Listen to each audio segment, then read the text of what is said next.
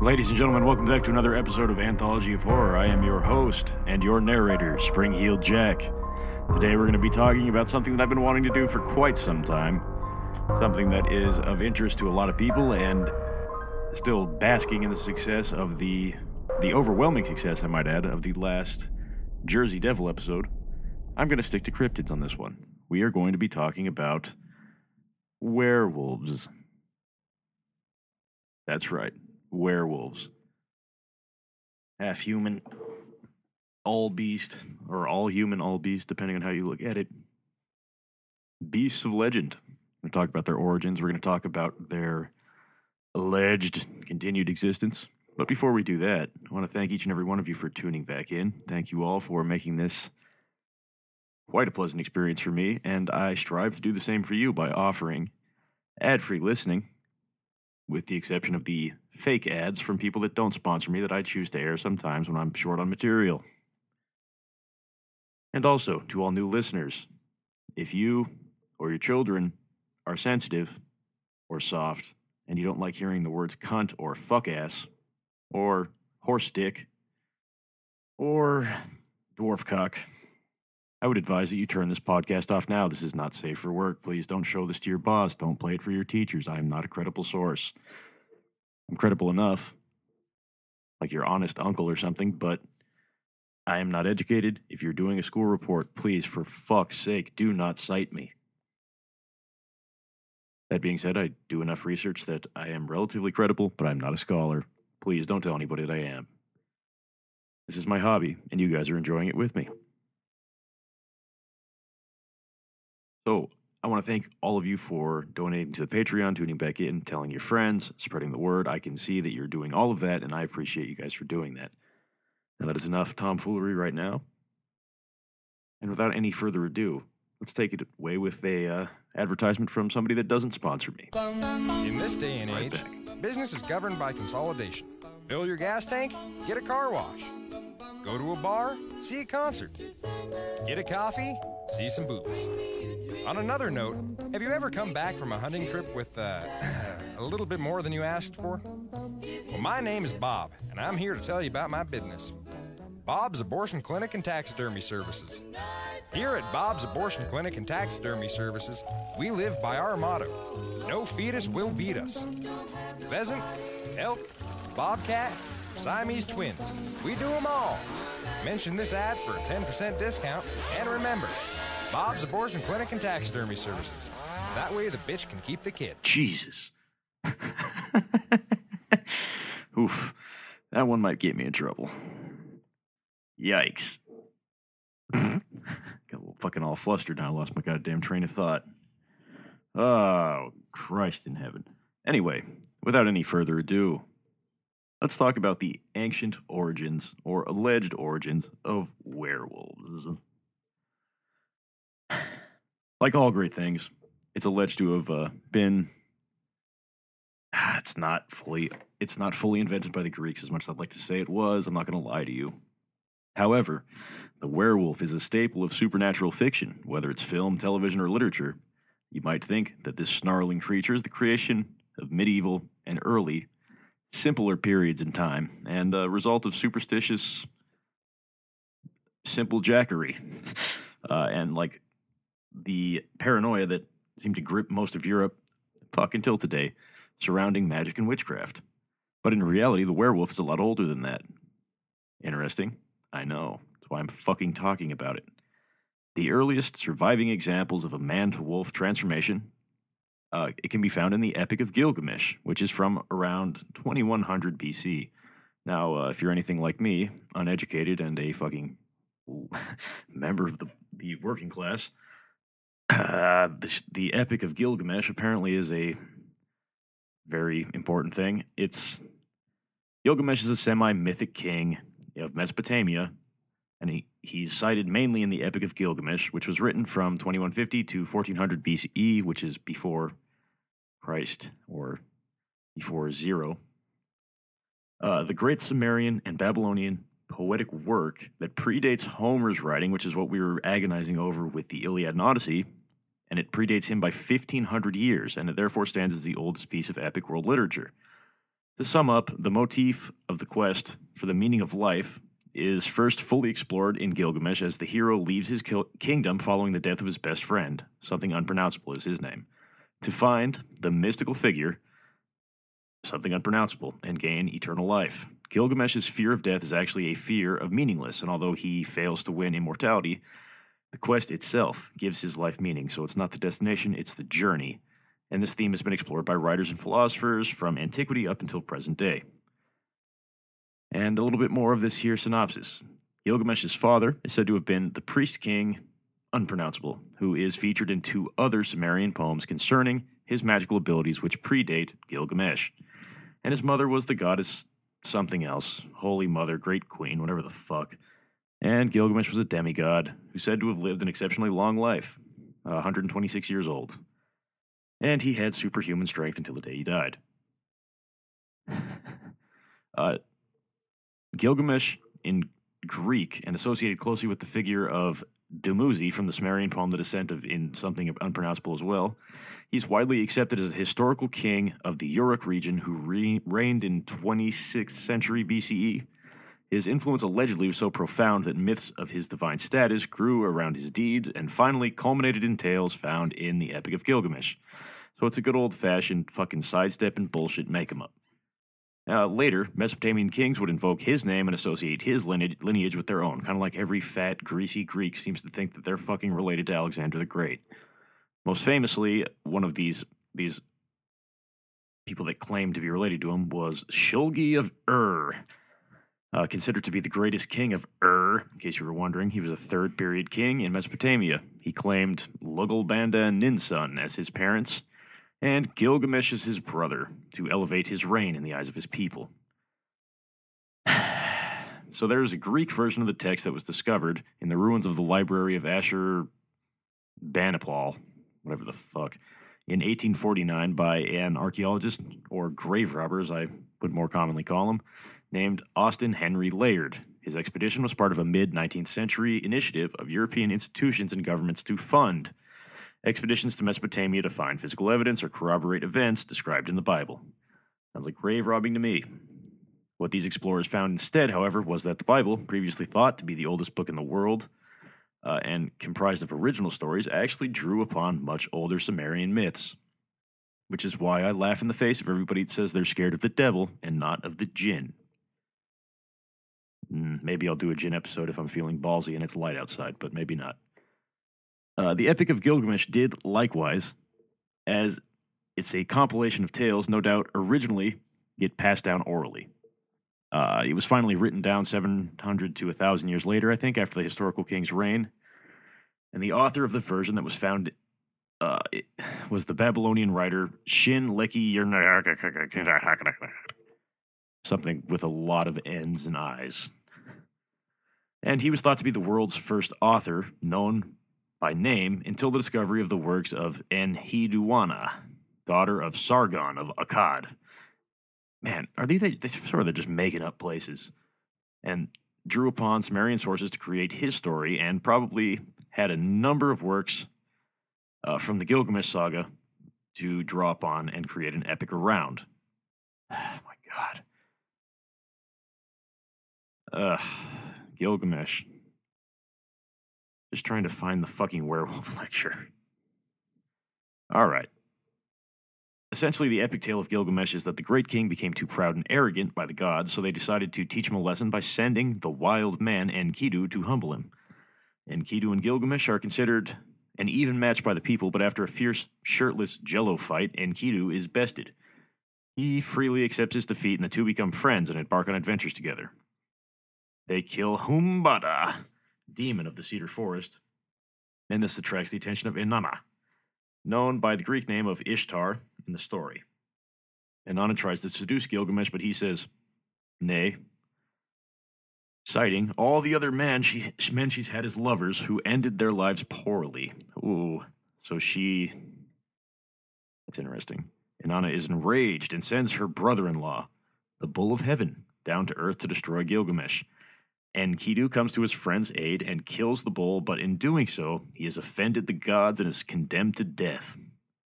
When Enkidu dies, Gilgamesh falls into a deep grief and, recognizing his own mortality through death of his friend, questions the meaning of life and the value of human accomplishment in the face of ultimate extinction. He cries, "How can I rest? How can I be at peace?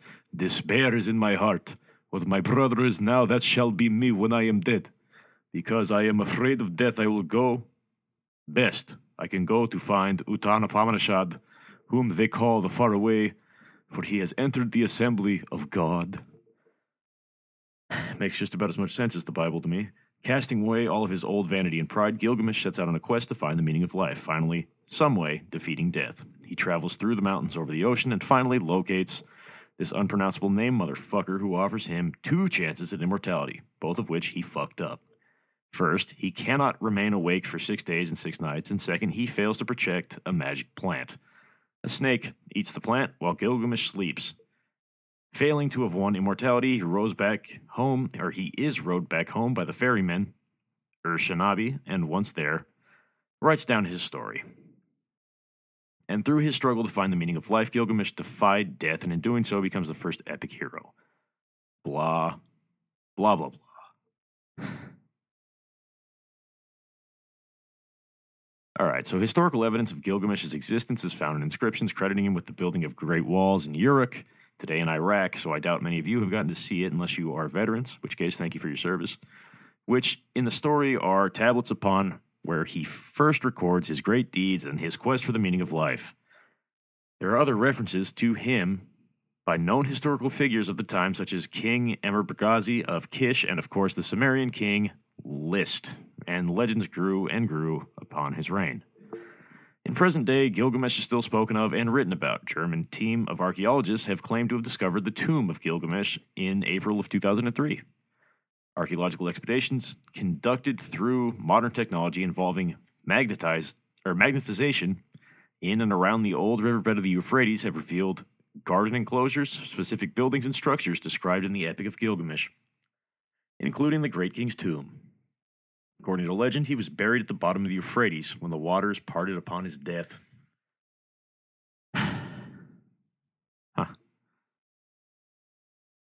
Funny that he failed, and that was how famous he got. So let's see Gilgamesh and the Wolf, part of that story, because I think I glossed over it. 1 sec. Excuse my typing. Okay.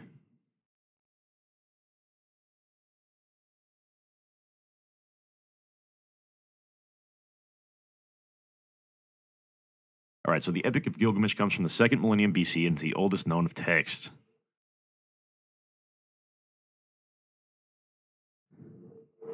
It was originally written for ancient kings of Uruk, later known as Mesopotamia, and after some time the story was translated into Greek, Akkadian. The epic is said to be simply a collection of ancient oral tales. So the important part that I've been getting at this whole time is that the Epic of Gilgamesh tells the tale of Gilgamesh, a god king and son of goddess and demigod, as we've been over. So in the story, Ishtar, the goddess of fertility, love, war, and sex, it was essentially Aphrodite, is supposedly in love with Gilgamesh, and so she flirts with him mercilessly. Gilgamesh, however, said, "Bitch, be cool." And he rejects her advances because of how she treated her past fuck toys. One suitor in particular comes to mind, and that was a young shepherd that had fallen in love with the goddess. He left her bountiful offerings at a shrine on a mountainside, and at first, the arrogant Ishtar encouraged him, but eventually she grew bored with his devotions and transformed him into a wolf. He was then torn to bits by his very own hounds that had been trained to attack the wolves. So you can see why Gilgamesh would turn her down. Sounds like you're a fucking prude, Gilgamesh. Live a little pussy. The story of the love-struck shepherd is the first written account of a man being transformed into a wolf. But can he be considered a werewolf? I'd say not. I'd say he's just a sissy. The Epic of Gilgamesh came out before anything else, but since there isn't technically a werewolf in it, many don't consider Gilgamesh the first werewolf tale. What do you think? I think it's not Greek, doesn't count. Suck it. And, back. So these stories of the transformed beast are usually mythological, although some have basis in local history, religions, and cults. I stroke my dick and just kind of roll my eyes at that theory. But this one is 100% true, guaranteed, because it was written by the Greek, ever honest Herodotus. the ever-accurate Herodotus. He described a tribe that was a nomadic tribe of magic men who changed into wolves for several days of the year, and they were from a land named Scythia, which is a land that is now part of Russia. Using pelts for warmth is not outside the realm of possibility of the inhabitants of such a harsh climate because it's fucking cold. This is likely the reason that Herodotus described their practice as transformation, because they put on fucking clothing when the strange, hairy man showed up. The werewolf myth became, or not, and that's a very, very different set of issues. The werewolf myth became integrated with the local history of Arcadia, a region of Greece. Here, Zeus was worshipped as Lycaean Zeus, aka Wolf Zeus. In 380 BC, Greek philosopher Plato told a story in the Republic about the protector turned tyrant of the shrine of Lycaean Zeus. In this short passage, the character Socrates remarks, "The story goes that he who tastes of the one bit of human entrails minced up with those of the other victims and inevitably transformed into a wolf." Literary evidence suggests cult members mixed human flesh into their ritual sacrifice to Zeus. Both Pliny the Elder and Pausanias discuss the participation of a young athlete named Demarchus in the Acadian sacrifice of an adolescent boy. When Demarchus was compelled to taste the entrails of the young boy, he was, in fact, transformed into a wolf for 9 years. Recent archaeological evidence suggests that human sacrifice may have been practiced at the site.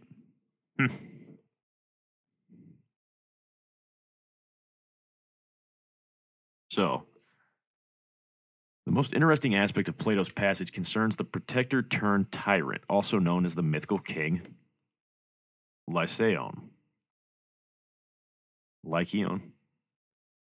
Expanded further in Latin text, most noticeably Hyginus's Fabulae and Ovid's Metamorphoses, Lycaon's story contains all the elements of a modern werewolf story, which that's the immortal and immoral behavior, murder, and cannibalism. So essentially what happened was the sons of Lycaon sacrificed their youngest brother to prove to Zeus that he was weak. They served the corpse as a pseudo-feast and an attempt to trick the god into eating it. Furious Zeus slayed the sons with a lightning bolt and transformed their father into a wolf. In Ovid's version, Lycaon murdered and mutilated a protected hostage of Zeus, but suffered the same consequences. Ovid's passage is one of the only ancient sources that goes into great detail on the act of transformation. His description of the metamorphosis uses haunting language that creates a correlation between Lycaon's behavior and his physical manipulation of the body, his own. He tried to speak, but his voice broke too into an echoing hollow. His ravening soul infected his jaws. His murderous longings were turned on his cattle and sheep till he was still possessed by bloodlust. His garments were changed to a shaggy coat and his arms into legs, but now transformed into a wolf he was. So Lycaon is the original story that formed the origin of the modern werewolf, as physical manipulation of his body hinges on his prior immoral behavior. It is this that has contributed to the establishment of a monstrous werewolf trope of modern fiction. Lycaon's his character defects are physically grafted to his body, and manipulating his human form until he becomes that which his behavior suggests, and perhaps more importantly, Lycaon becomes the idea that to transfer into a werewolf, he must first be a monster. That was a punishment. The idea that there was a link between biology, i.e. appearance, and immoral behavior developed fully in the late 20th century. However, minority groups were more often the target of these fucking smear campaigns, more so than mythical kings. Law enforcement, scientists, and medical community joined forces to find cures for socially driven behaviors such as criminality, violence, and even homosexuality. Since medicine was used as a vehicle through which bigotry and fear could be maintained, as showed by the treatment of the HIV-affected men throughout the 1980s, they were trying to lasso it down for this too. Population control. However, werewolf stories show that the idea has ancient origins, and for as long as authors have been changing bad men into wolves, we have been looking for the biological link between man and actions. And now a brief message from somebody that doesn't sponsor me.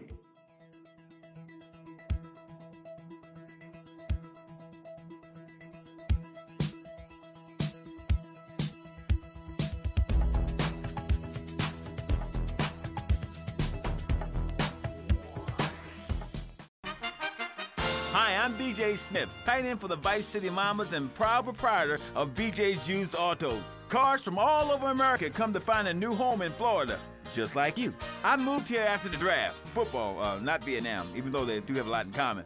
I noticed there was one thing missing from this great town, a celebrity-endorsed used car shop. That's why I founded BJ's Used Autos. Every one of these beauties is freshly painted. They look brand new. We have new models coming in every morning, usually around 2 a.m. We can get you anything. And if you see a car of your dreams, tell us. We can acquire it for you. I've taken the skills I've learned as a pro football player to the used car business. Smash, grab, and run like hell. BJ's Used Autos. I'm tackling low prices with hot cars.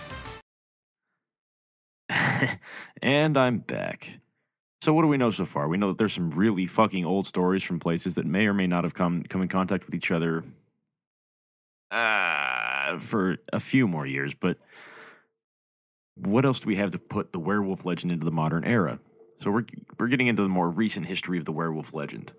So we know already werewolves are known as lycanthropes, and they are legendary shape-shifting humans. As the name suggests, the shape that these creatures take on is that of the wolf. And the history of the werewolf legend has sprung up independently or spread to virtually every area of the earth from cultures that have no reason to have interacted with each other. That's something that always frightens me. It's also one of the oldest legends of human monsters in recorded history. Where the legend originated can only be guessed by what humans have taken care of to record. The name itself definitely comes from Greece. There are records of trials of confessed or accused werewolves, but there's also trials of accused and confessed witches. In fact, they were hunted, questioned, and executed in much the same way that the witches were as well, because often witches were accused of also being werewolves or wolf comers or some shit. These so-called werewolf trials give us a historical glimpse at the rampant human belief in werewolves. Some of the accused were arrested because villagers needed somebody to blame for all the dead livestock or for them being bad ranchers, or for some other explainable occurrence like showing their penis to the fucking goat or showing their penis to the rancher. But others were accused of actions far more sinister and less likely to be made up. For example, in 1521, one Pierre Burgot and Michel Verdun were executed as werewolves in France, if you couldn't tell by the names. Historical records indicate that they were a serial killer tag team, much like if Macho Man Randy Savage and Hulk Hogan decided to start eating people. In 1573, again in France, another werewolf was executed. His name was Gilles Garnier, otherwise known as the Werewolf of Dole. He was a confessed serial killer, and there are numerous accounts, such as these, mostly in Europe, coincidentally. Interestingly, real wolves were plentiful in Europe at this time, so could people have just been associating the carnivorous animal with people that behaved like animals? Perhaps, most likely, that is kind of probably what happened. But let's dive a little bit into these stories because I tell you they are fucking disturbing. I love a good fucking werewolf story. Actually, I found other ones that were more disturbing. Let's dive into these. So, the first of which, we're going to talk about the alarming rate at which werewolf accusations were very common in Europe in the 16th and 17th century. People were accused of both werewolfery and fucking witchery. Usually they served a political need, I would imagine, just like the witch trials did. If you remember the old Ghostlands podcast that I covered, where Salem witch trials and boner problems and shit. But without any further ado, in the 18th century, the former French province of Gévaudan was terrorized by the so-called La Bête de Gévaudan. That's the beast of Gévaudan that don't speak cheese monkey. The beast was first spotted by a woman tending cattle in the forest near Langongongon in June, and her pet bulls scared it off. But not long after attacking it, Or not long after, it attacked and killed a 14-year-old girl, coincidentally. Over the ensuing months, sightings and attacks mounted. Those who had seen the beast described a large wolf with unusual red fur streaked with black. And it was prolific. According to a 1980 study, there were 210 attacks in all, 113 of which were fatal. That's insane. In 1765, King Louis XV decreed that the French state would help slay the beast. And when the appointed professional wolf hunter... God, I love these fucking wolf hunter generals and, like, witch daddy king supremes. They appointed professional wolf hunters, and one of which was Jean-Carl Marc-Antoine Vamour de Neville and his son, Jean-Francois. And they failed to kill the beast. The king sent Lieutenant of the Hunt, Francois Antoine, instead. Antoine slayed 3 huge gray wolves, yet the attack still continued. Some say he screwed the pooch. It wasn't until a local hunter named Jean Chastel shot a wolf on June 19, 1767, that the attacks were declared done. Nowadays, it's thought that the beast of Gévaudan wasn't a single wolf at all, but many individual wolves. Man, these people were simple. When France went on a wolf-killing rampage, these wolves were slain, one by one, until none were left and the attacks abated. Not that killer wolves were unusual, but according to historian Jean-Marc Maréchal, some 7,600 people were killed by wolves in France in the years between 1362 and 1916. Now let's take for a minute the lone wolf stereotype, why people think it's cool, and why I'm going to tell you it's not.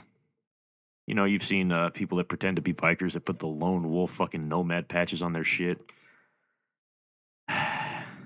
We know No Club wants you. You don't have to remind us why the lone wolf is bad. So this could also explain some of the theories on the fucking werewolves. It's like, in theory, maybe not a human wolf, but definitely a fucking not a good antisocial wolf. Okay, this is why the lone wolf is bad. Thank you for your patience today. My researching machine is going very slow. Let's go about all the werewolf pornography I stumbled upon, I think. Okay. So the term lone wolf refers to an individual acting without help from a group, as in a wolf strayed from the pack. It's now often used to downplay acts of terrorism committed by people all across the world. Lone wolf to, kind of distance them from a terrorist organization or a gang or something. You hear it a lot in the news in America of mass shootings and shit. A lone wolf gunman. Or the guy in Tunisia that killed 86 people, so on and so forth. So the lone wolf is usually kind of used as a descriptive term after an attack. It's also laden with other meanings. It means that the person should not be treated as a terrorist. They should be treated as an isolated problem, which means if you kill a wolf, all the other wolves are fine in theory because he was acting alone. That's simply not the case most of the time. And also, usually lone wolves are completely fucking insane because they have radicalized. They're fucking crazy. They're completely fucking feral. Like, there's pack feral and then there's feral. And if they're too fucking crazy to be in a pack, that's not good. I was actually attacked by, well, it wasn't a fucking wolf, it was an Akita, but there are packs of wild dogs that roam through Anza Borrego, which is a desert near where I live, near-ish. And I got attacked by one of them. For whatever fucking reason, the pack didn't attack me, but later on in the day, a lone wandering dog did. Fucking cunt. Anyway, let's get back on to the Livonian werewolf. There's a very charming graphic illustration of a man on all fours with lots of hair devouring children. Werewolf confessions can be quite peculiar. Take Thies of Kaltenbrunn. Living in a Swedish Livonia in the 17th century, Thies was widely believed among his neighbors to be a werewolf who had dealings, casually, however, with the devil. Local authorities didn't give a shit because Thies was in his 80s. What harm could he do with a few bullshit stories. Oh, if only they'd known. But when they brought him in for questioning on an unrelated matter in 1691, he voluntarily began divulging details of his werewolf lifestyle, although with many an inconsistency. According to his account, Theus had given up lycanthropy 10 years prior to his appearance before the judges in 1691. And before that, he and other werewolves would change into wolves on St. Lucia's Day, Pentecost, Midsummer's Night, and donning magical wolf pelts, although he later changed his story and said he just stripped naked to turn into a wolf. They would then maraud the countryside, killing farm animals, cooking and eating them. If you wanted to know how wolves cook meat, he declared they were human at this point and not wolves. His story only grew stranger, though, but he claimed that werewolves were the agents of God and would travel to hell to battle the devil and his witches, bringing back grain and livestock the witches had stolen. In fact, he said he had done just so 1 year earlier, contradicting the earlier claim of having renounced lycanthropy 10 years ago. Man, it's like homeless people that talk to you outside of your fucking job, man. When it was revealed that Theus was not a devout Lutheran and indeed practiced a form of folk magic involving charms and blessing, the judges ordered Theus flogged and exiled. And what happened to the strange motherfucker after that is unknown. I think he was full of shit. I had a guy outside my work a couple days ago that was trying to tell me that he was a fucking 5-star general in the army and that's why he didn't have any toes. I said, yeah? You were the president. Like, no, man, I was a fucking fighter pilot. It's like, oh, yeah? Where'd you get your degree in physics? Then he changed his story again to being a fucking submarine commander. So I asked him where he got his nuclear engineering degree and commended him for having not one but 2 master's degrees because he claimed to be in charge of a nuclear sub. And then he said he was, in fact, a Marine. Oh, were you? How'd the crucible go? Didn't know. Said he couldn't remember. And I dicked him around for probably 35 minutes, just listening to him talk. And at the end of it, the guy that invented the gazelle was his dad, as was Donald Trump and Charlie Sheen. And then I was talking shit about him in the bathroom a little later in the day, and sure enough, he was hanging out in the stall, just correcting my story about him. Oh, the places you'll go. In 1685, a wolf was terrorizing and killing humans in the town of Neuss in the Principality of Ansbach in what is now Germany. This was not unusual, but the town's chief magistrate, Michael Leicht, had just died, and he was a cruel and very unpopular man, and it was said that the wolf visited Leicht's residence, so it was only a small leap at the time for people to claim that Wolf was Leicht, returned as a werewolf for his sins, to punish the town some more. The wolf's death was not terribly eventful. The people organized the hunt, chased the wolf into a well, and killed it. But what they did to the body is pretty disgusting. They paraded it through the streets, much like Robb Stark in Game of Thrones, and they prepared it for display. They cut off the muzzle, dressed it in human clothes, placed a wig on its head and a mask on its face so that it kind of resembled the man in question, Leicht. Then they hung the body from the gallows so that everybody might enjoy the sight. And I tell you, there's a very disturbing hand drawing of it that I have here. Quite disturbing. After some time, the wolf was removed from the gallows and its corpse preserved and put on a permanent display at a local museum because that's not weird or creepy in the least. The Werewolf of Alares, widely thought of as Spain's first ever serial killer, Manuel Blanco Romansada, is unusual for a werewolf, operating late in the mid-19th century. Actually, Romansada was an unusual case in a few ways. He was born in 1809. He had been raised as a girl until the age of 6, at which point the doctors discovered that he did, in fact, have a penis. He grew up, married, and worked as a tailor, and when his wife died in 1833, he took up the traveling salesman trade, also guiding travelers around Spain and Portugal.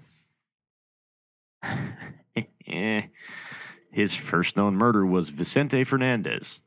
What the fuck? The Constable of Leon. What the fuck? Fernandez was found dead in 1844 after attempting to collect a debt from Ramasada. Rather than face the law, he fled to Portugal after killing him. During this time, he murdered several people who had hired him as a guide. He was not smart. This may come as a surprise to you, but he was noticed selling their clothes. And rumors started to circulate that he was selling soap made with dead people, and then a complaint was lodged and he was arrested.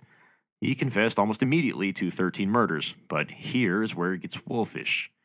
He said he had been cursed with lycanthropy, but upon being asked to demonstrate his transformation abilities, he declared that the curse had passed and he was no longer afflicted.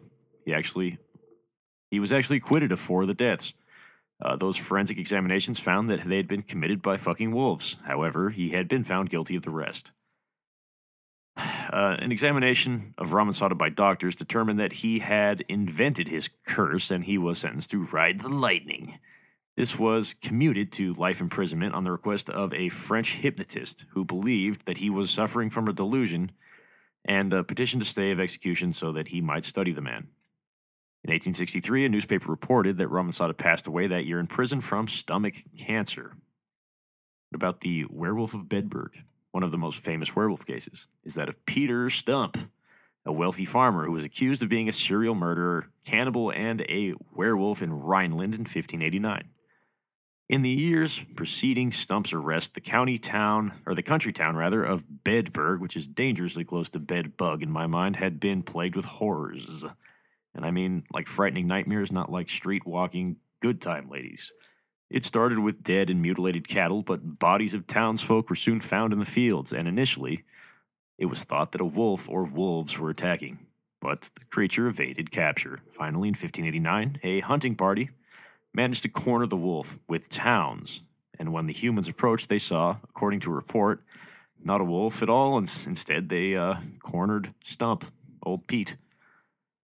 The most damaging piece of evidence was that Stump's left hand had been cut off, and the wolf had had its left forepaw cut off. Since wolf and man had the same injury, wolf and man are the same. Stump confessed, but it's a questionable confession at best. If you're shoving hot pokers into somebody's ass and asking them questions, they're probably going to tell you what you want to know. He had been subjected to torture, including the rack, which is not staring at the aforementioned ladies of the night's tits. It is, in fact, very painful. He said that he had made a pact with the devil when he was 12 years old. He had been given a magic belt, which allowed him to turn into a wolf. He confessed to the killing of 14 children and 2 pregnant women. He ate of their flesh and ravished their bodies, and he killed his own son and had a sexual relationship with his own daughter.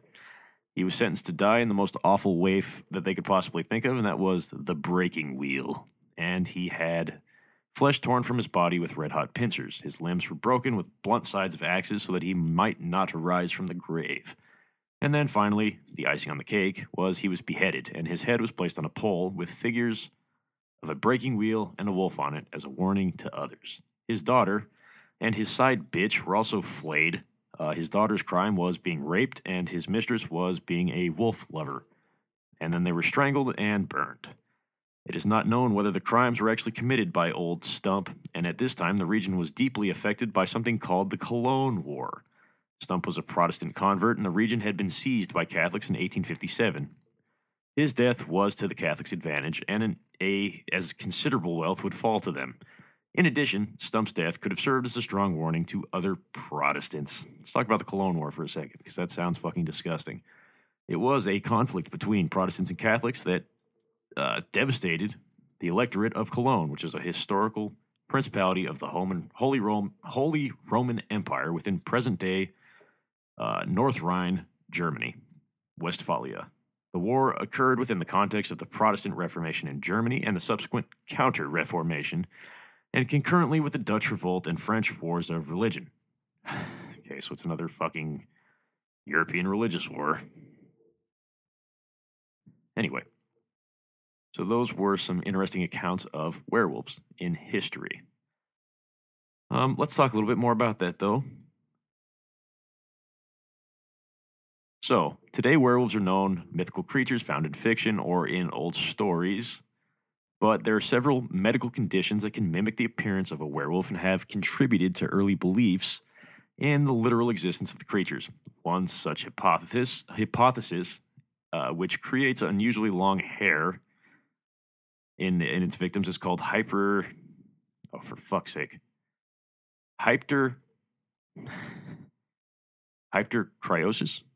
It just creates long hair on the face and the body. Second condition, porphyria, is characterized by extreme sensitivity to light, thus encouraging its victims only to go out at night, lest seizures, anxiety, and other symptoms befall you. Neither of these rare conditions can turn anybody into a werewolf, of course, but centuries ago, when belief in witches, vampires, and magic was common, it didn't take much to spawn werewolf bullshit stories. Now a quick message from someone that does not sponsor me. Do yourself a favor. Take both hands off the wheel and touch the stereo. Do you feel the power? Ah, yes, friend, there's a lot of evil in the world, but there is also light. And I have been sent to shine a light on all degenerates, philanderers, liberals, and other evildoers and expose them for what they really are. Don't waste your money on unnecessary and corrupting material possessions. Give it to me. There's only one thing that will save you, a highly fortified structure in the shape of the most powerful thing on the planet, me. Degenerates will ruin this great city. In my wonderful book, I tell of the impending disaster about to befall this planet. Nuclear holocaust, plagues of flying rodents, the seas rising up and turning yellow. It is coming. It is written by me, but you can save yourself. Contribute to the Pastor Richard Salvation Statue Fund.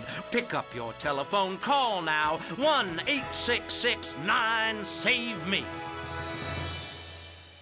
So then there's some other stupid disorder that's called clinical lycanthropy, and it's recognized as a medical condition in which a person believes himself or herself to be an animal, and indeed there are rare cases where people have claimed to be werewolves, of course, but Peter Stubb was one of them. He claimed to own a belt of wolfskin, blah, blah, blah. We just talked about that.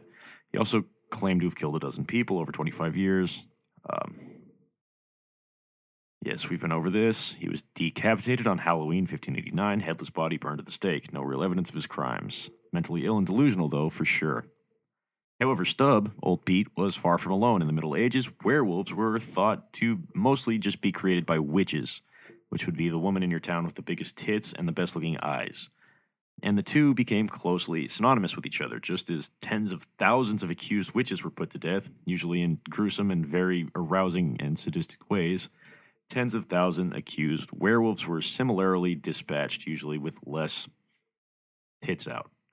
Because lycanthropy was seen as a curse, werewolves were often thought of as victims as much as villains. The transformation from man to wolf was said to be torturous. Recall the scenes in the film like An American Werewolf in London or Wolfman, and many sought cures for real and or imagined symptoms. Traditionally, there are 3 principal ways in which a werewolf can be scourged of his demons, writes some fuck-ass named Ian Woodward in The Werewolf Delusion. He may be cursed medically and surgically, but he may be exorcised in the most drastic. He may be shot with a special bullet, typically a silver bullet. And when the medicinal and surgical cures were attempted, they invoked lots of bloodletting, vomiting, and vinegar drinking. In fact, Woodward also notes, so severe, so brutal were the cures advocated by the early medical practitioners that not surprisingly a great many werewolfic patients died by the hands of those who promised them salvation. Werewolves are best known shapeshifters. They weren't the only were-animals said to exist around the world. There were often foxes, were-dogs, were-tigers, were-snakes, where's the hooch, were-hares, were-bears, where all the white women at, even were-crocodiles. And of course, wolves are more threatening than dogs and foxes. That's the reason that most werewolves and films about werewolves are scary, and Wallace and Gromit, The Curse of the Were-Rabbit, was a fucking joke. Like vampires, werewolves have been around a millennia, and nothing short of a silver bullet is likely to stop it from being around another 2,000 years more. Interesting? I think so, because it perpetuates to this day. At the law firm of DeLeo and Furex, we understand that sometimes life throws you a curveball. We help our blue-chip clients get their lives back after circumstances have conspired against them. Just listen. It was an unfortunate accident what happened to my wife on that precarious cliff. DeLeo and Furex can't bring my wife back, but they made sure I didn't end up in the slammer. I was unfortunate enough to be found with 15 kilos in my spare tire. I was so mad at the auto repair shop that sold me that tire. Thanks to DeLeo and Furex, the district attorney saw it that way too. I accidentally torched a Quickie Mart when my medication ran out. DeLeo and Furex helped me and the community by ensuring a healthy settlement from the pharmaceutical company. At DeLeo and Furex, we understand the judicial system and will ensure the truth is heard, no matter how improbable. We're not cheap, but what price can you put on truth? Call DeLeo and Furex today at 866-974-2333. That's 866-9-SHADY. DeLeo and Furex. Accidents happen, and we'll prove it. So quite obviously, religion has had an obvious impact on the werewolf myth. In areas where Christianity was prevalent, being a werewolf was an association with witchcraft, as we were talking about, and the devil. Even the wolf girdle found a place in this Christian belief in werewolves. They believed that the belt was furnished by the devil for use of his minions. Even Ovid's tale was based on religion in the sense that his form was a punishment from the gods. So does that mean that religion is the source for the werewolf myth? Maybe. It's probably not, though. It's more likely that religion has simply influenced a belief that manifested in human history for one or two reasons. Either, like the Minotaur, werewolves were thought to explain something horrible, something wrong with you, or they are real, which I doubt. Several reasons for the appearance of the werewolf myth have been speculated. It's possible that real wolf attacks were actually the cause, and the superstition led people to fear the worst. Suspects were subsequently tortured into confessions, and poof, you have proof cementing the belief in werewolves. There's also the possibility that the werewolf myth was created to explain rabies. Humans do get rabies from being bitten by rabid animals, after all. And what does it look like when a human gets rabies, you might ask? What are the symptoms? Well, I'll tell you, God damn it. Just as soon as my typing machine. Okay, here we go. Signs and symptoms of rabies: irritability, aggressiveness, excessive movements or agitation, confusion, bizarre, strange thoughts, delusions or hallucinations, muscle spasms, unusual postures, seizures, aka convulsions, weakness or paralysis when a person cannot move parts of their body. I think you can imagine this playing out rather fucking creepy. So, let's see, that's not even the worst of it. Extreme sensitivity to light, weakness or paralysis. Somebody with rabies can produce a lot of saliva and be appearing to be foaming at the mouth, and muscle spasms in their throat might make it hard for them to swallow, which causes the foaming at the mouth effect. That it's often been long associated with the rabies infection, and it also leads to a fear of choking on what seems like a fear of water, which is another well-known rabies sign. That you could tie someone to a stick and force them to watch a river and they'll go insane, allegedly. So what causes it? Rabies is caused by the rabies virus. Infected animals have the virus in their saliva. The virus enters the body through broken skin, on the eye, nose, mouth, and travels through the nerves to the brain. Then it multiplies and causes the brain to inflame and causes serious damage. Bites from a wild infected animal cause most U.S. rabies cases. Raccoons are the most common carriers, but bats also can infect people. Skunks, foxes, also can be infected, and a few cases have been reported in wolves, coyotes, bobcats, and ferrets. Small rodents such as hamsters, squirrels, chipmunks, mice, rabbits are rarely infected, and widespread animal vaccinations have made transmission from dogs to people rare in modern day. In the rest of the world, exposure to rabid dogs is a very common way to cause transmission to humans, which is why in other fuckhole shitville of the United States, or not in the United States, of the rest of the world, they are not very kind to dogs. That and fucking backwards ass religious reasons. Rabies is not contagious from person to person, however, so the virus most often spreads through bites from an infected animal, but it can also spread if the animal's saliva or spit gets directly in the person's eye, nose, or mouth, or an open wound, much like using the toilets in jail. There's no way to know how to diagnose it if an animal has rabies. When a person is bitten or exposed to an animal that might be sick, doctors don't wait for a diagnosis, they treat it immediately. Lab tests can check for the infection, but the results come in too late for the disease, and that would be way too late for them to treat it. A biting animal that's caught can be tested to see if the virus is in its brain, but it must be euthanized, put to sleep first. So if it's a healthy pet, such as a dog, cat, ferret, experts recommend watching the animal for 10 days to see if it gets sick. If it's a rabbit, rodent, or other small animal that doesn't usually spread rabies, a doctor can check with the local health department to decide what to do. How do you treat it if the symptoms start? There's no effective treatment. That's why doctors focus on prevention, and they try to stop it right after a person gets bit and is potentially exposed. Anyone who thinks they may have been exposed to the rabies virus must get medical care right away or shoot yourself in the fucking head. Don't do that. That's not medical. It's not real medical advice. That's just me being a douche. The doctors give 2 shots for the rabies vaccination, and they provide protection right away while the vaccine starts working. The first is rabies immune globulin, and the second is the vaccine, which is given in a series of 4 doses on days 0, 3, 7, and 14. Day 0 is the first of the dose. People with weakened immune systems get an extra dose on the 28th. How do you prevent exposure to rabies? Vaccinate your pets. That's it. Don't feed stray cats. please. Teach kids to stay away from wild animals. And what else should you know? If you or somebody you know has been bitten, especially by an unknown dog or wild animal, wash the bite, call your doctor, call local animal control, and if you know the owner of the animal that bit your child, get all the information that you can. Boom. So, if you could... I can see that.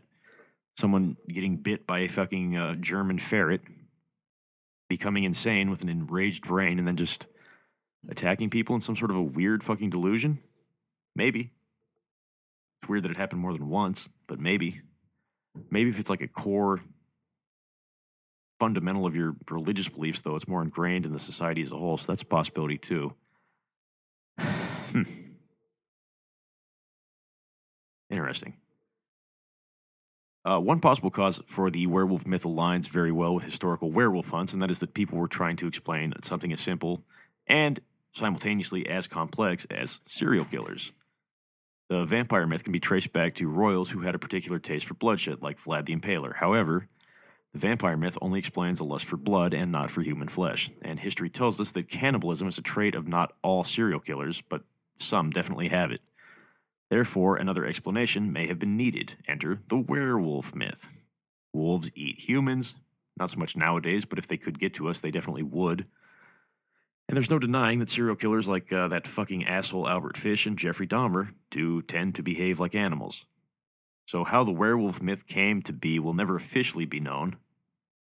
It could be originated from Ovid, but it could also have existed in oral history before Ovid, and of any of the above causes that I've mentioned, any are plausible. However, we cannot possibly know unless we find conclusive evidence that werewolves have or have not existed.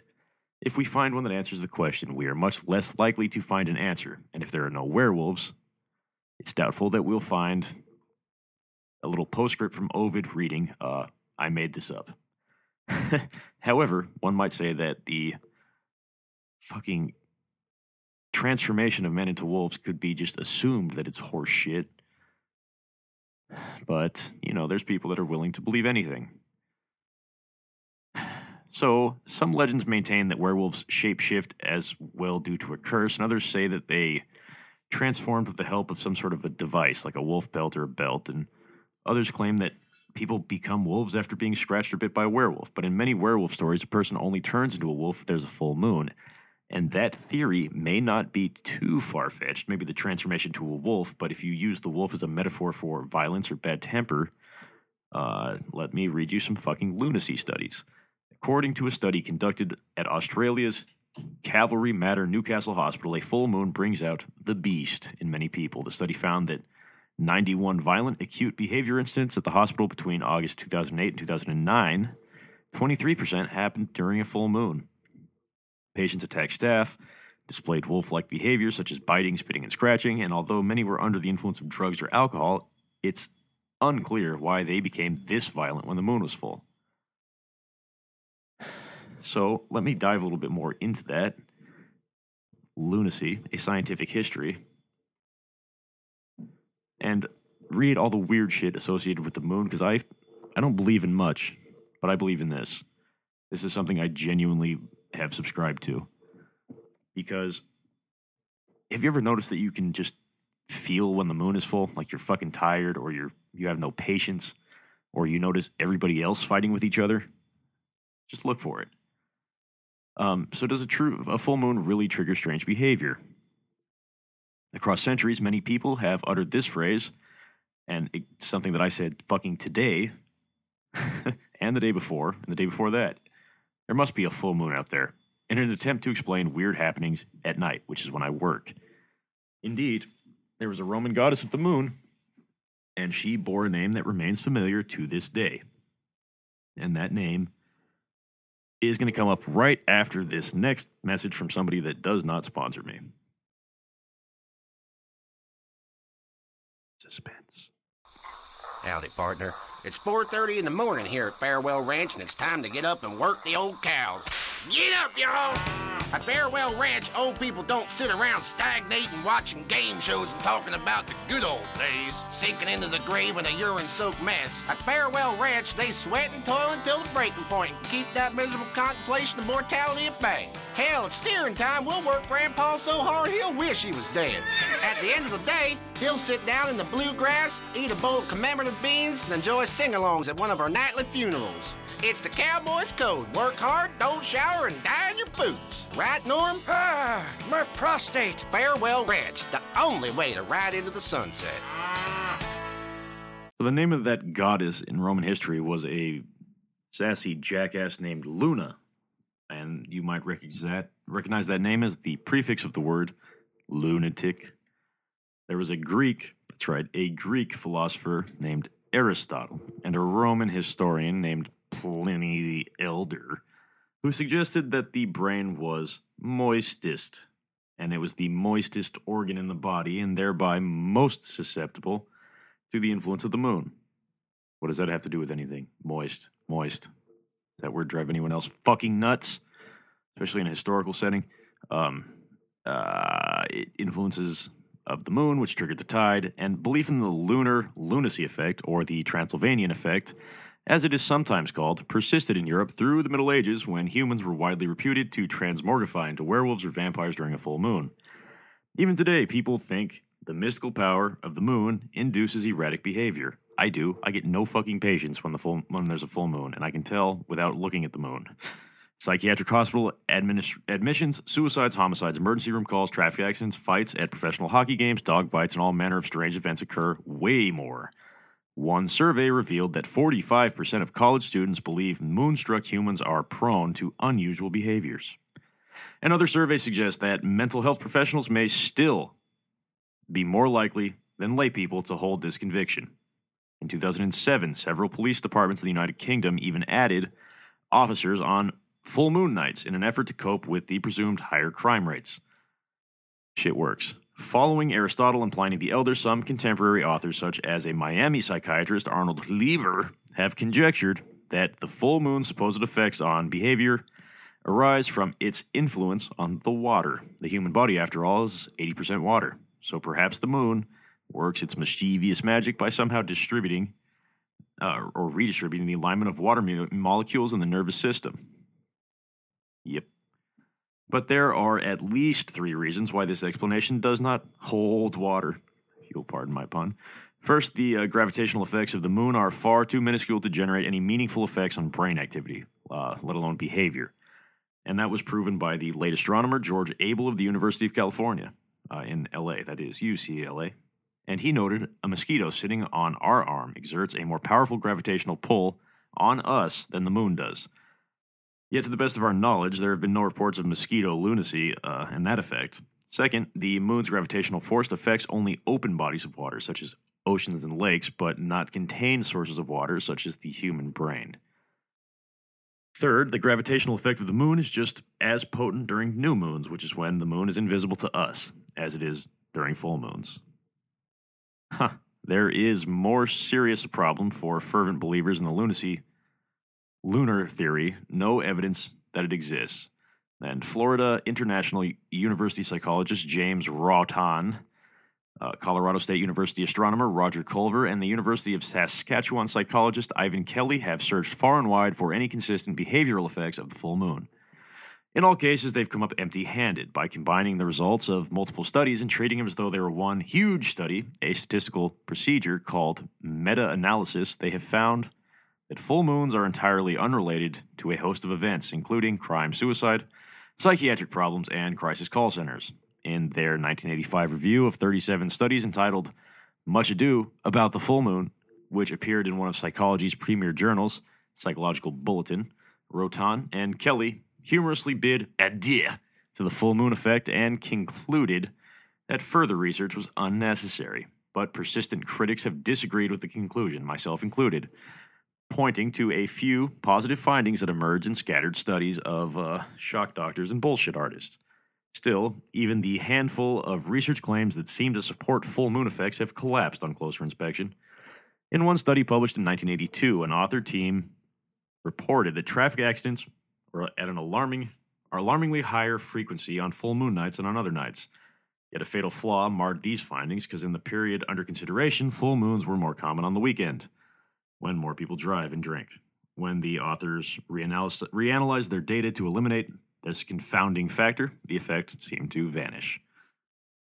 So if the lunar lunacy effect is merely an astronomical and psychological urban legend, why is it so widespread? There are several probable reasons. Media coverage almost always will play a role. Scores of Hollywood horror flicks portray a full moon and the peak time of spookiness during the full moon. And that's usually when all the stabbing, shootings, and psychotic behaviors tend to happen. Terrible things, my son. You've done terrible things. Perhaps more important, research demonstrates that many people fall prey to the phenomenon that the University of Wisconsin-Madison psychologist Lauren and Jean Chapman termed the illusory correlation.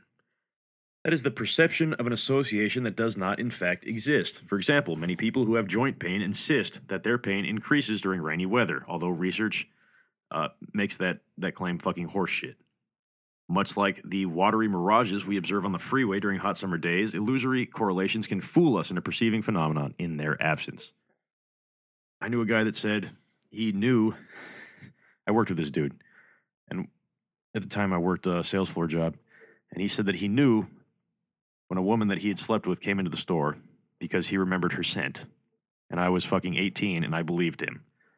Anyway, illusory correlations result in part of our mind's propensity to attend and recall most events better than non-events.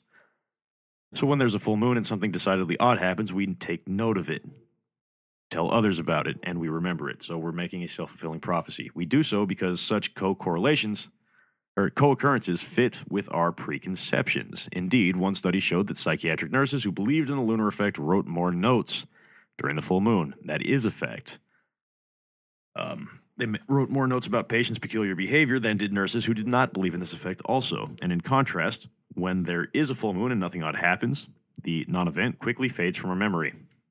And as a result of our selective recall, we erroneously perceive an association between full moons and a myriad of bizarre fucking shit. Still, the correlation, it's an explanation, though probably a crucial piece of the puzzle, does not account for how the full moon notion got started. One intriguing idea for its origins comes from us, courtesy of psychiatrist Charles L. Raisin, now at Emory University, and several of his colleagues. According to Raisin, the lunar lunacy effect may possess a small kernel of truth in that it may once have been genuine. He formulates some conjecture that before the advent of outdoor lighting in modern times and the bright light of the full moon, it deprived people who were living outside of much-needed sleep, including those that had severe mental disorders. Think about Alaska, because sleep deprivation often triggers erratic behavior in people with very specific psychological conditions, such as bipolar disorder type 1. The full moon may have been linked to a heightened rate of bizarre or weird shit in long bygone eras. So the lunar lunacy effect is, in Raisin and his colleagues' terms, a cultural fossil, but it may have existed. We may never know whether this ingenious explanation is in fact correct, but go to Alaska during the summer and leave your fucking blinds open and you tell me how you feel. But in today's world, at least, the lunar lunacy effect appears to be no better supported than is the idea that the moon itself is made of green fucking cheese. And now, a note and word from someone that does not sponsor this show. Hello, I am Fernando Martinez. I think by now you know I am an emotional kind of guy. People stop me in the street and say, Fernando, what the hell is wrong with me? Silk shirt, hairy chest, enough aftershave to drown a household pet, but I still cannot get a woman. I tell them you are an ignorant fool. Without a symbol of power and fertility around your neck, what kind of woman is going to respect you? That is why I have teamed up with Medallion Man, the shop for medallion needs. Medallion Man caters to all levels of masculinity. For the strong, silent type, a medallion the size of a hubcap will say everything that needs to be said. Even singing medallions for the Casanova, who knows music is the food of love. Model trains, dollhouses, diapers, whatever your interest, we've got a medallion for you. Don't forget, every woman knows if you can't support a medallion, you can't support a family. Now, I may not know lunacy to be true, but goddamn it, I know that to be true. That medallion shit, that's a fact. How do I know? Because I'm Greek. We invented wearing necklaces. All right, so there may actually be some pseudoscience also that could confirm something of similar nature to a werewolf, something or the other. So are werewolves real? Most likely not. The werewolf phenomenon may have a weak medical explanation, though. Take, for instance, the case of Peter, the wild boy.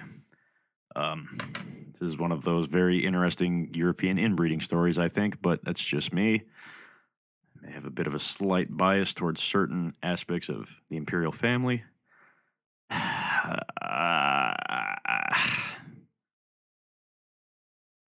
Okay, I'm going to read you a few of these stories, but this is the one that really inspired the most, like, buttholes to pucker up. And that was the werewolf phenomenon that may have a medical explanation, a.k.a. Peter, the wild boy. For instance, in 1725, he was found wandering nude on all fours through a German forest. Many thought he was a werewolf, or at least raised by wolves. He ate with his hands, couldn't speak, and he was eventually adopted by the court of King George I and King George II and lived out his days as their pet. Research has shown that Peter likely had something called Pitt-Hopkins syndrome, a condition discovered in 1978 that causes lack of speech. Seizures, tardive dyskinesia, distinct facial features, difficulty breathing, and intellectual challenges, to say the least. Other medical conditions that may have encouraged this werewolf mania that has occurred throughout history would be lycanthropy, which is a very, very, very fucking rare psychological condition that causes most people that have it to believe they're changing into a wolf or some other animal. But that is so fucking rare. It's, I think, region-centric. I don't think it strays from a region. Let me double check because I don't want to stick my foot in my mouth and be corrected by fucking rude comments on the internet. A form of madness involving the delusion of becoming an animal, usually a wolf, corresponding with altered behavior. Is it a real disease? Clinical lycanthropy is a rare psychiatric symptom with delusional belief that they're a werewolf. They grunt, claw, feel for their body, and they feel their bodies if they're covered with hair and their nails are elongated. Some people strongly believe they're in the process of becoming a wolf. It was first mentioned in 60 AD in Europe and introduced by a guy named Petronius.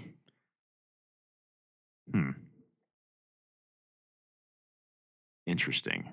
A dry tongue and a great thirst. It also kind of sounds like rabies to me.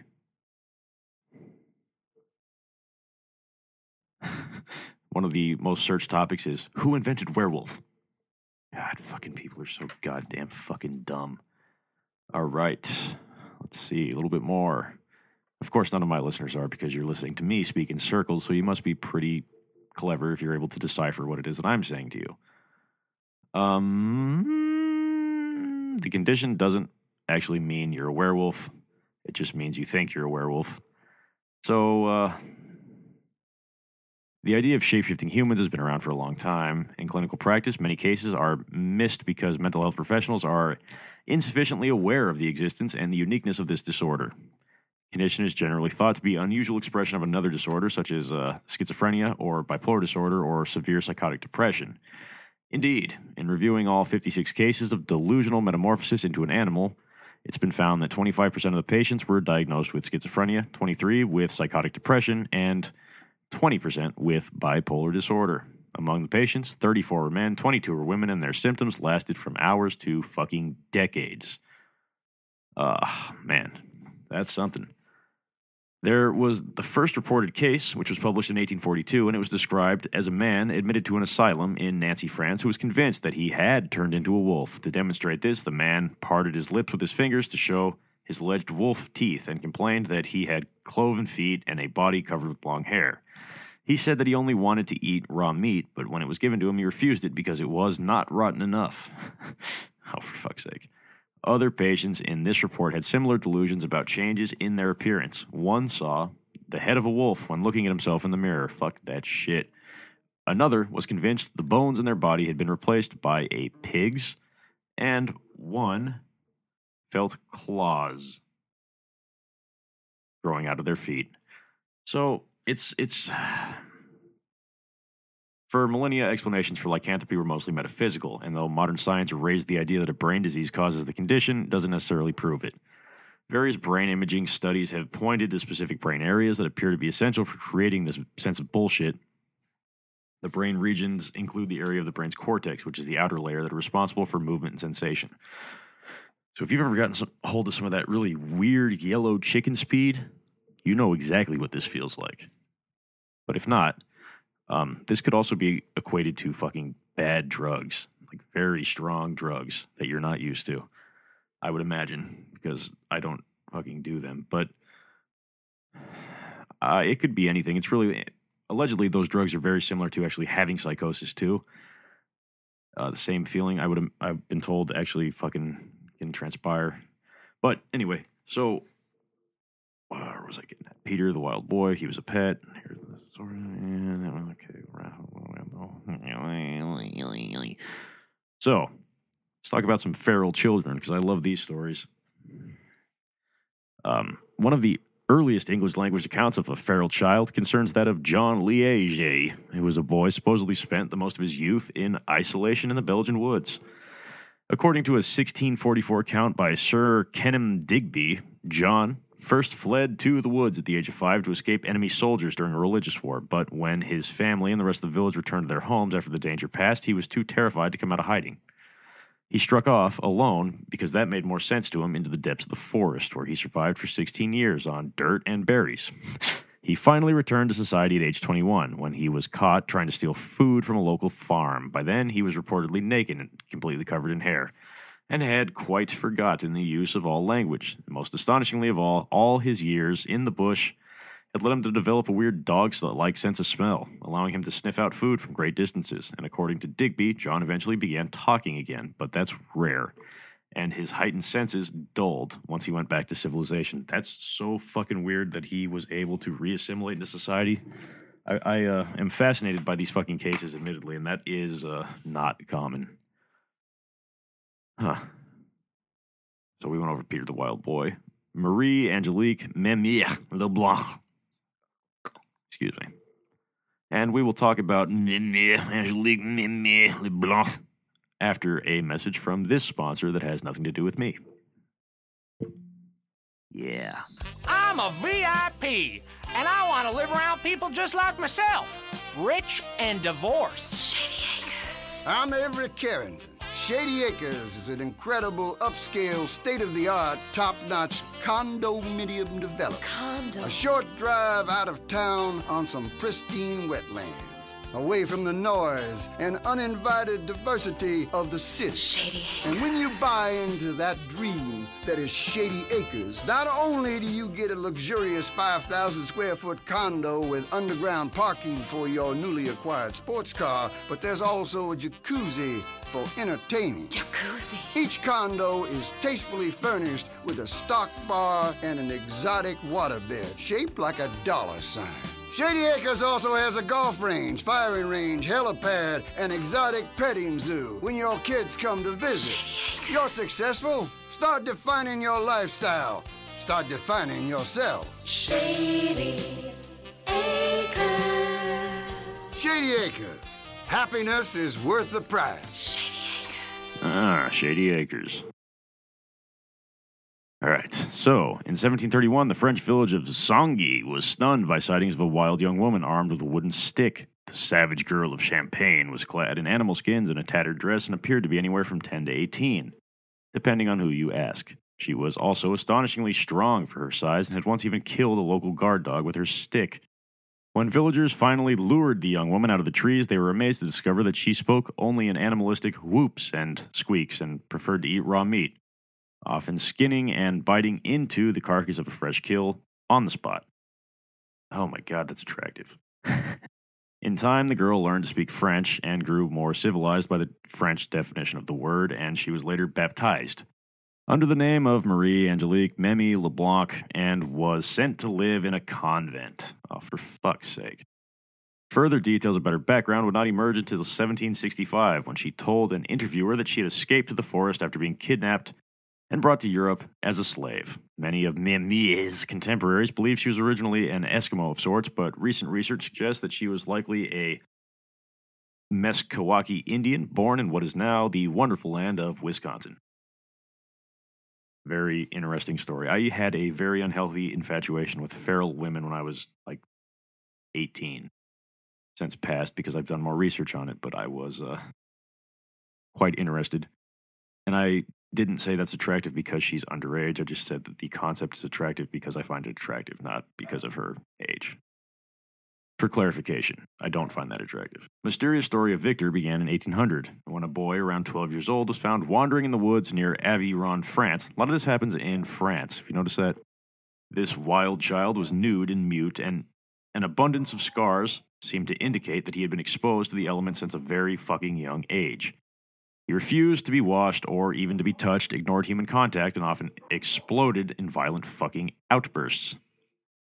To which, of course, I am sympathetic. Years of isolation had also led him to develop a remarkable form of selective hearing, which I also am sympathetic to.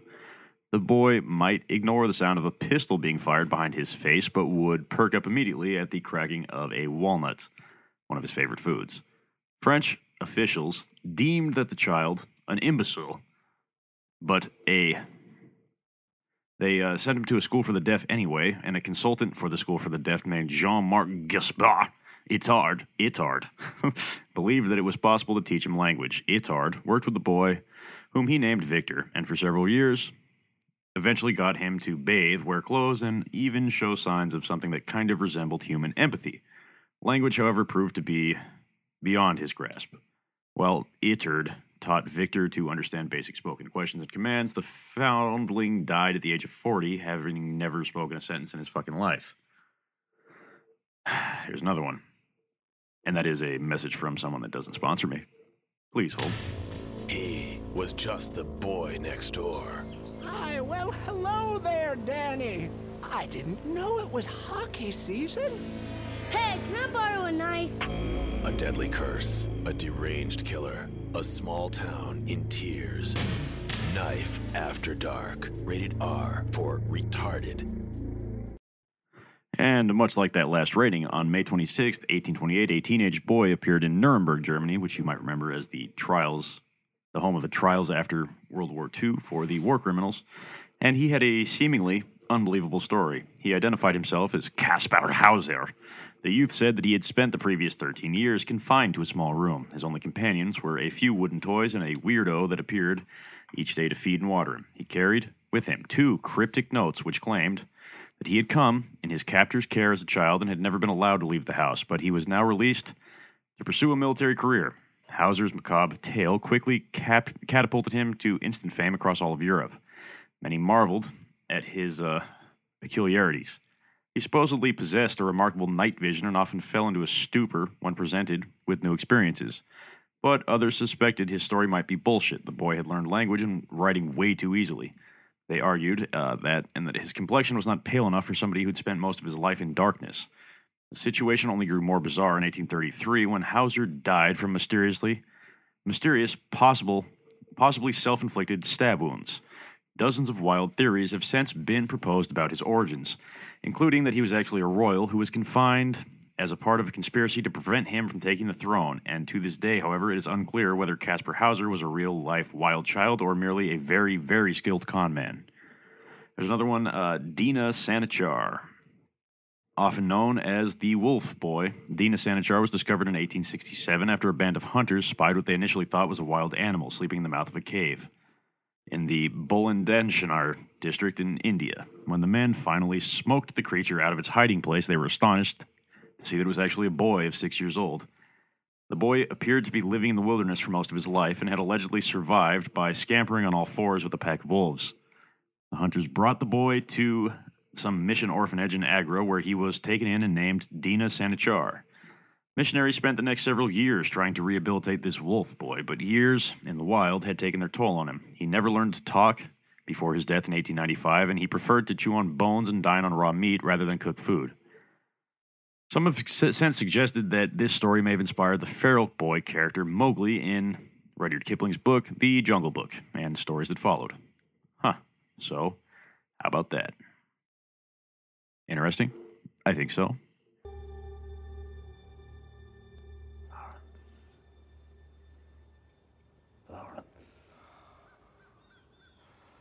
Lawrence.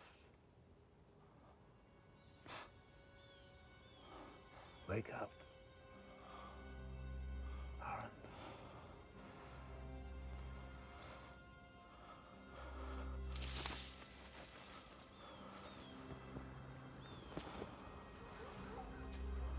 Terrible things, Lawrence. You've done terrible things.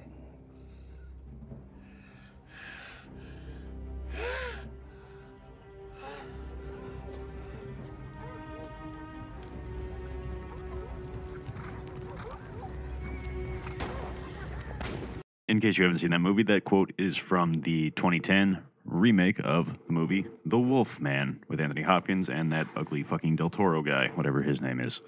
And at this point in the podcast, I was going to take this time to read werewolf erotica to you, but I figured that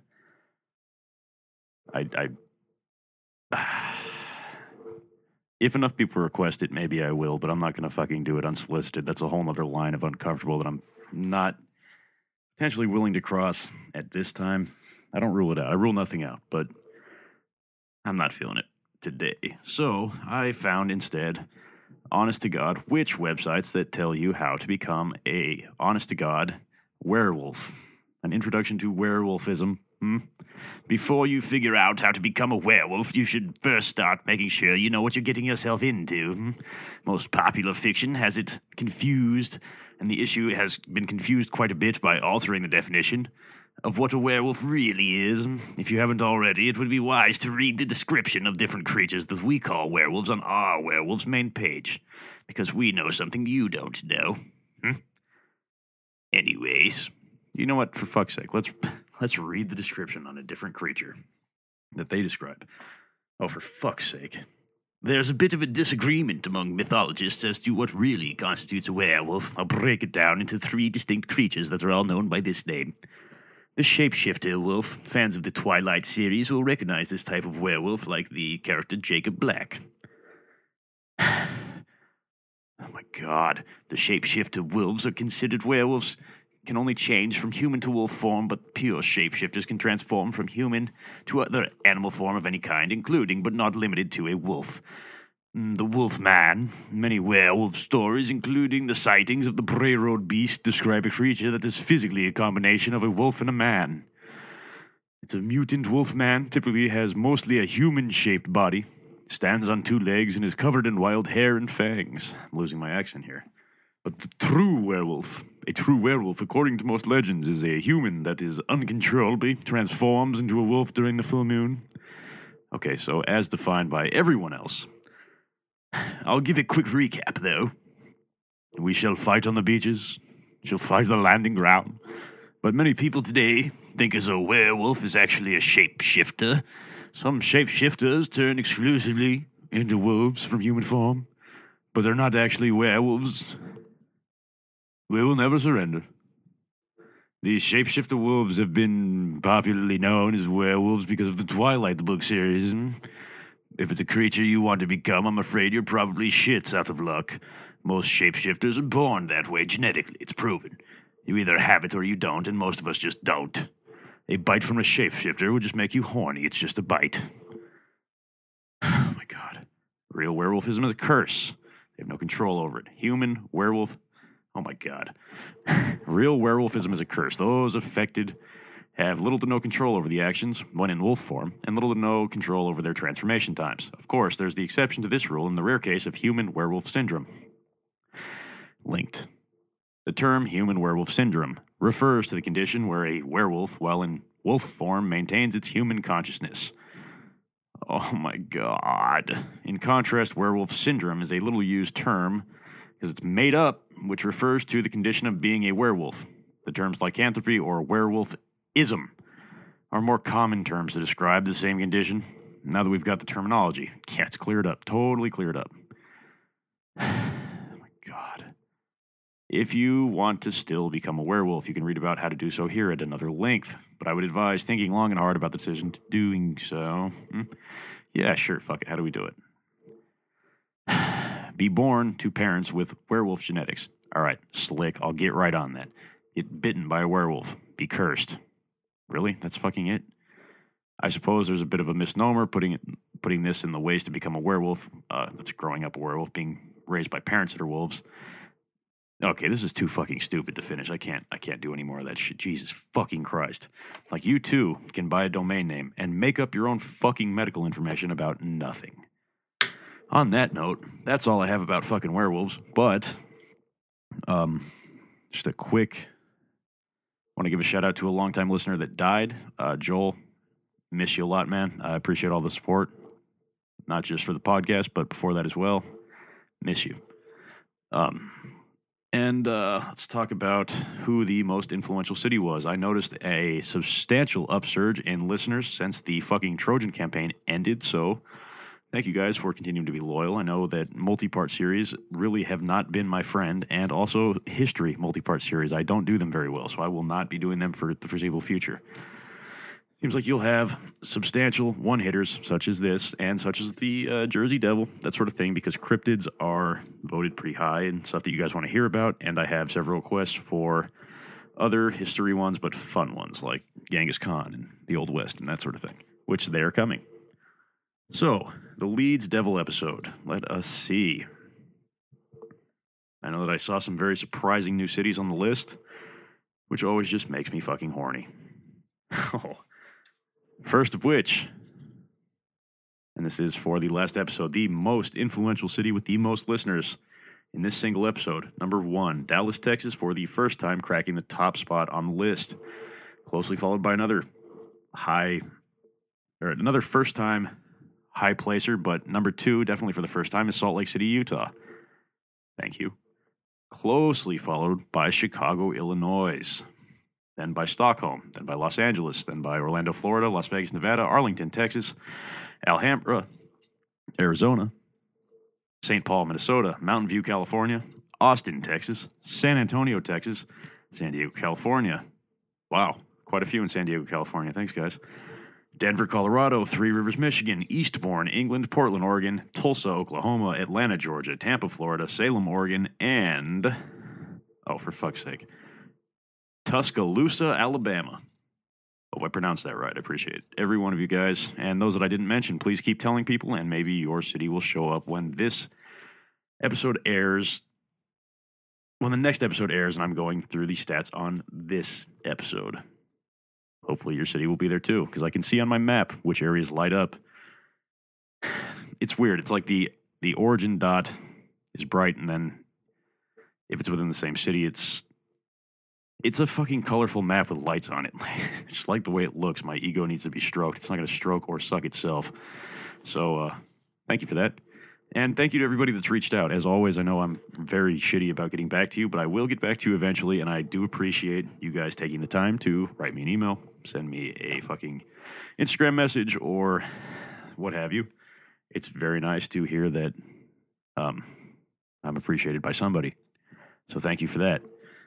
And I have a Patreon account set up for those of you that know what that means. I don't fully understand how it works yet, but I know that if you go to anthologyofhorror.com, there's a picture of a piggy bank or a crying orphan or fucking, I don't know, there's a picture of something that constitutes like maybe a handout with its fingers, like, gimme. Some sort of a link to a Patreon. And apparently what a Patreon is some sort of contraption in which you can donate money. The way I have it set up now, I think, is that you can request specific types of episodes for a nominal fee of your choosing. And I will give you a shout out if you would so desire and do an episode in your favor, which I think could potentially be cool. You know what? Fuck it. I won't rule out fucking werewolf erotica. If you guys want to hear werewolf erotica, you can pay me on Patreon and I will do that. But that's not something I'm going to offer for free. But I'll do it. I don't give a shit. I have no shame. And also, if you could go on the iTunes store and rate me 5 stars and share it amongst your people, that would be much appreciated. It always tickles me to see another 5-star rating, and I have quite a few of them, and it's all thanks to you guys and your very, very supportive ways. So thank you for that. Thank you, new listeners. Thank you, repeat listeners. I appreciate every one of you guys. And since it's been an overwhelming amount of very positive feedback, I have no shit to talk, and I appreciate that too. But as always, I have an open door policy, so if there are any questions, comments, concerns, complaints, you want to tell me to go fuck myself, that I'm doing a terrible job, you hope I die, you can do all of that at anthologyofhorror.com, or you can do it at an email. Send it to springheeledjack@anthologyofhorror.com. Once again, that is spring, as in springs, healed, as in what's on your shoe, and jack, as in jacking off. At little A circle, anthologyofhorror.com, as in this podcast.com. And I promise I will get back to you expediently in my own fashion. I work a graveyard shift job, so me not falling asleep while I'm pissing is an accomplishment. But I will get back to you, I promise, because your feedback, it is important to me. So, on that note, thank you all for tuning back in. I appreciate each and every one of you, and until next time, stay spooky. This Friday night, it's the incredible sitcom that has captured America's heart and given the whole country a new catchphrase. But I'm 42! Just the five of us. After a mix-up at the adoption agency, the Chesterfields came home with 3 zany new house guests. Jimmy, tidy your room and go to bed. I'm so sick of this. I keep telling you I've got a rare disease. I look 12, but I'm a 42-year-old investment banker. I want to go out and get laid. Oh, yeah, and I'm Santa Claus. Now, tidy your room. Asshole. Sean, our posh suburban home must be a welcome change from that alley you were sleeping in. I really enjoy living here, but there's not enough booze. It's the funniest, most touching half hour on television. Charlotte, what's that smell? I set the couch on fire again. Yeah, I can help you with that. And this week, it's a very special Just the Five of Us, where an attractive blonde lady tries to steal Jimmy away. Now you're talking. Just the Five of Us. Friday nights on VBS. Italian loafers without socks? Deconstructed linen suit? Something missing? Complete the look. With a flesh-tone sleeveless t-shirt at Vice City's one-stop shop for people who dress for success. Wow, you look like everyone else. Complete the look.